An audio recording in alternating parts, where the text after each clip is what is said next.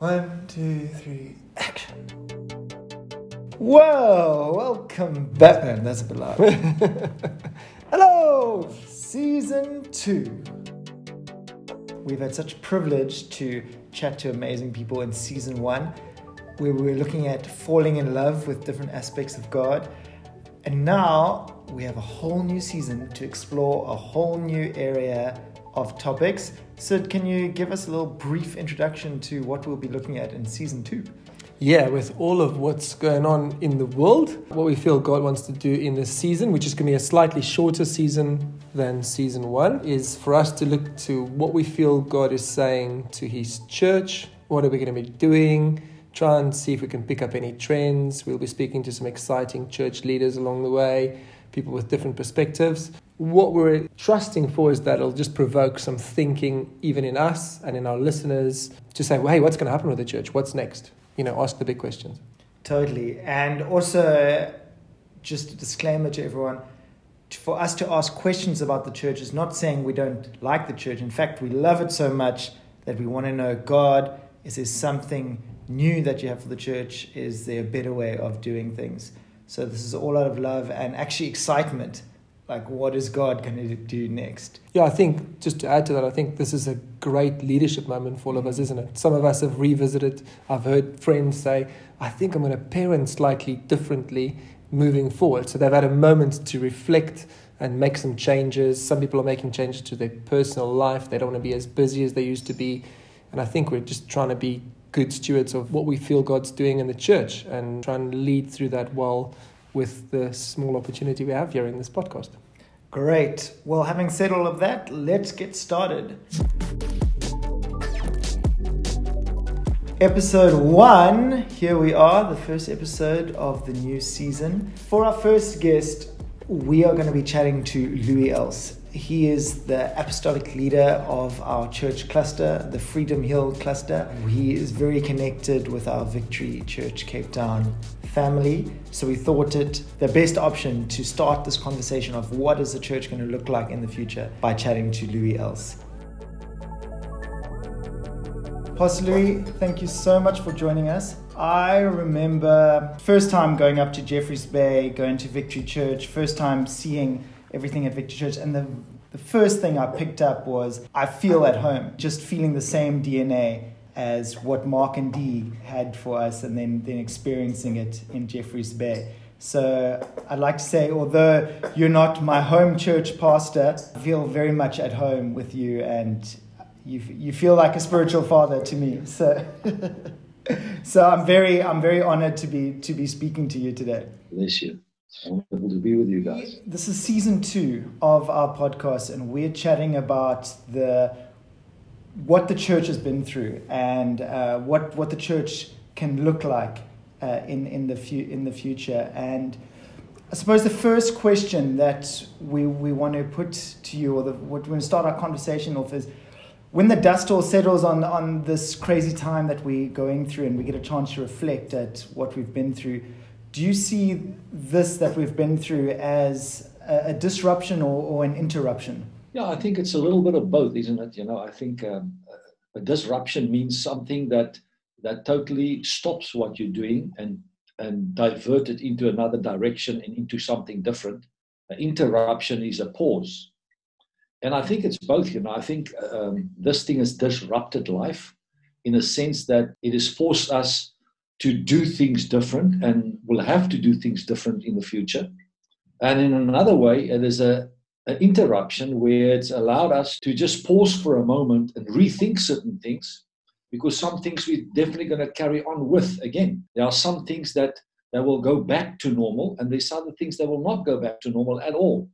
So I think there's a bit of both. And some of those disruptions has been very good, because it's forced us to think about what it is that we should leave behind and maybe in the first place never should have done. And those disruptions are good because it makes you evaluate and rethink things that you are doing, and gives you a good opportunity to get rid of things that you should have got rid of a long time ago.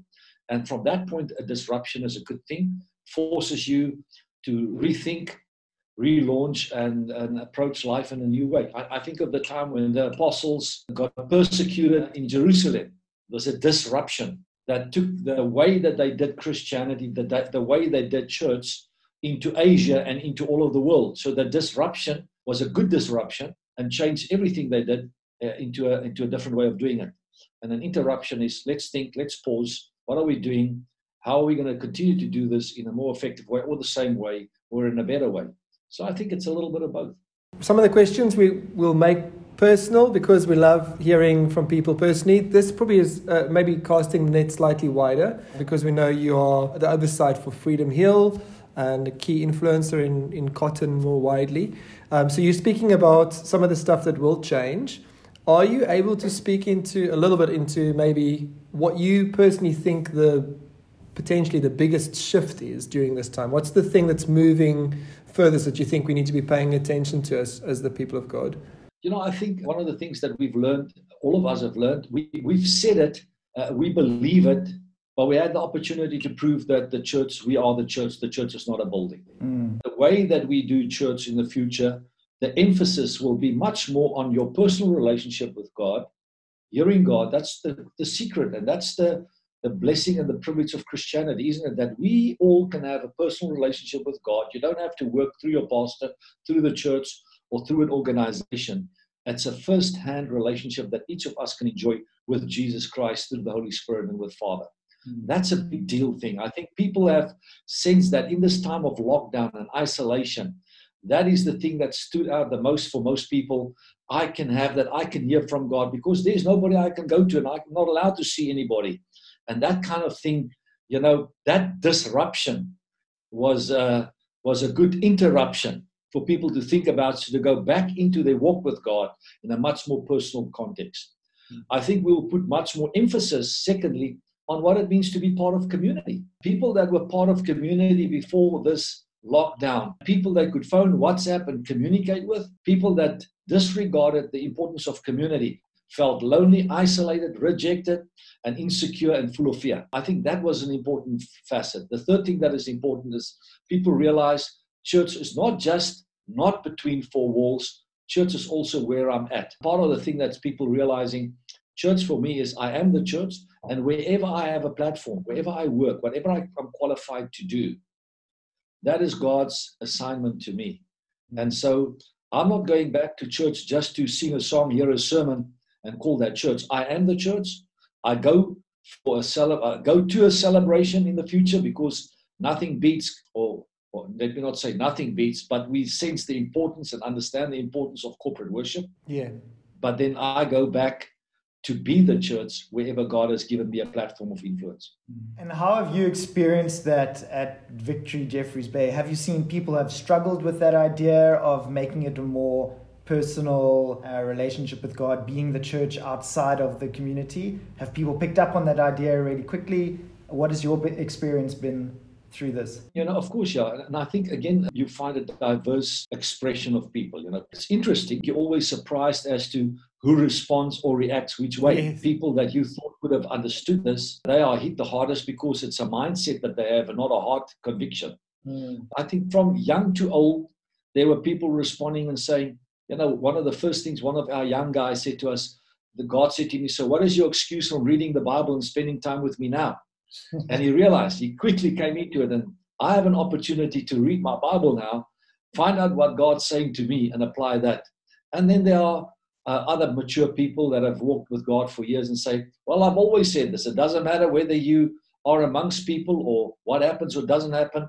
We have a personal relationship with God. So we've had a diverse response from people. Some people fell into phenomenal fear. They thought it was the end of the world.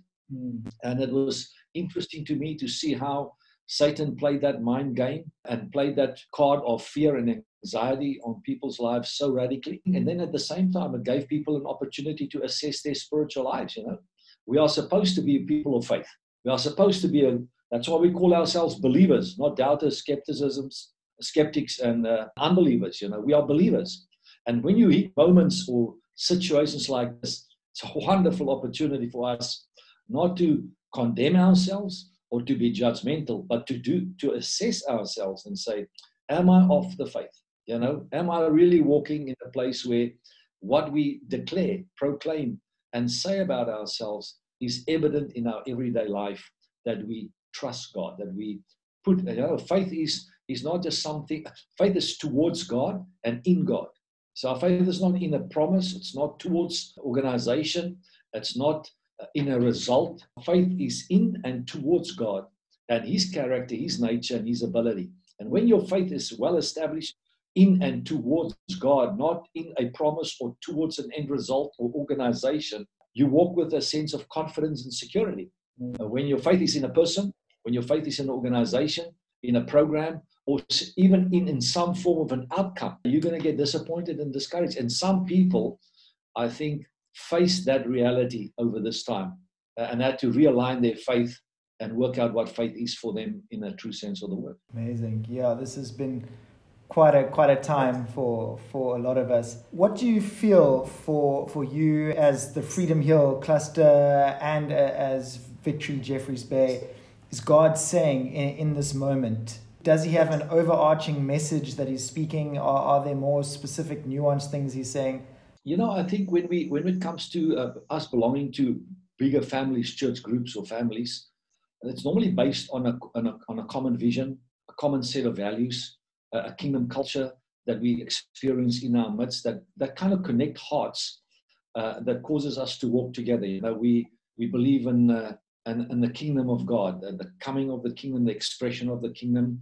We feel strong about being a sent people. The Bible speaks about an apostolic people, which simply just means people being sent, and not just people gathering people and being a hospital for the hurting and the struggling, but that we are people who equip people and send people. That's why we speak about being apostolic. We say to people, once you've got to know Jesus, you've become part of a community, then go out there wherever God sends you to be relevant and effective in and amongst advancing the kingdom. And then lastly, we stand very strong in and around relationship. God is a father. Before He's anything else, He's a father. He's obviously the creator of the universe, but Jesus speaks to God as His Father. Of all the names you could call Him, He called Him Father. And so we stand strong and feel strong in and around family. As the family goes, so goes the nation. You can't export what you haven't grown at home. So those are values that brings us as a group of churches together. But at the end of the day, I say to the guys, I can't sit in Jeffreys Bay and tell you guys what to do in Fish Hoek. I can't sit in Jeffreys Bay and tell the guys in Canada what to do, or the guys in Holland that relate to us. We relate on that basis that I've just explained. But here's the secret of the whole thing, or the crux of the matter, is that when you call, you know that you're called. And it's a good time for people to work out, are they called, or are they just in some form of a ministry thing that they're doing? Or I said to some of the young guys, this is the moment in time that you need to secure and make sure that when you say, God called me, that you've heard the call, that you secure the call, and that you're responding to the call, because He who called you is faithful to finish the work He started in you.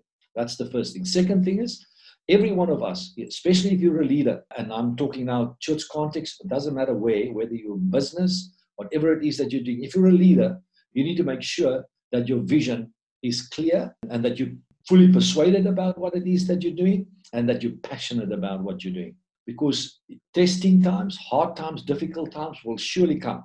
But when God has called you and you've heard what God's vision is or God's mandate for you, again, God will provide for what He calls you for. God will sustain, God will empower you. So it's important that you know that not just that God has called you, but what God has called you for. What is the family? What is the kingdom expression that you are supposed? What is the footprint, the mandate that God has given you as a church and as a leadership to express, so that you don't sit around competing and comparing, because we know now more than ever before, church is much more than a sermon, a sing-song, and a get-along. It's about us representing Jesus, values, principles, and that works through in my own life, my marriage, my family, where I work, and the way that we do church. So I say to the guys, what COVID has also helped us to establish more than ever before is that we put far too much emphasis on the gathering, the one-off gathering, the event kind of a thing. We want to have great worship, and we have our first combined meeting again this coming Sunday. And man, I look forward. I can't wait to see everybody. I can't wait for the fellowship. I can't wait to see some old faces again. I can't wait for that corporate anointing. But the emphasis is not to be on the event. The emphasis is on our personal walk with God, us discipling people so that they are equipped and empowered to do kingdom life from individual to a family to wherever God's called them. And that's my message to people. Say, for churches, for leaders, it's now more than ever, you need to know that you're called. You need to know that God has given you an assignment and a mandate to encourage and empower his people so that they can be a kingdom people wherever God's called them in society and in the mountains of the kingdom. Thank you everyone for listening to our episode. Please join us again throughout the week as we continue this conversation of what's next for the church. Like, share, and subscribe this podcast and tell all your friends. Love you, bye. Bye.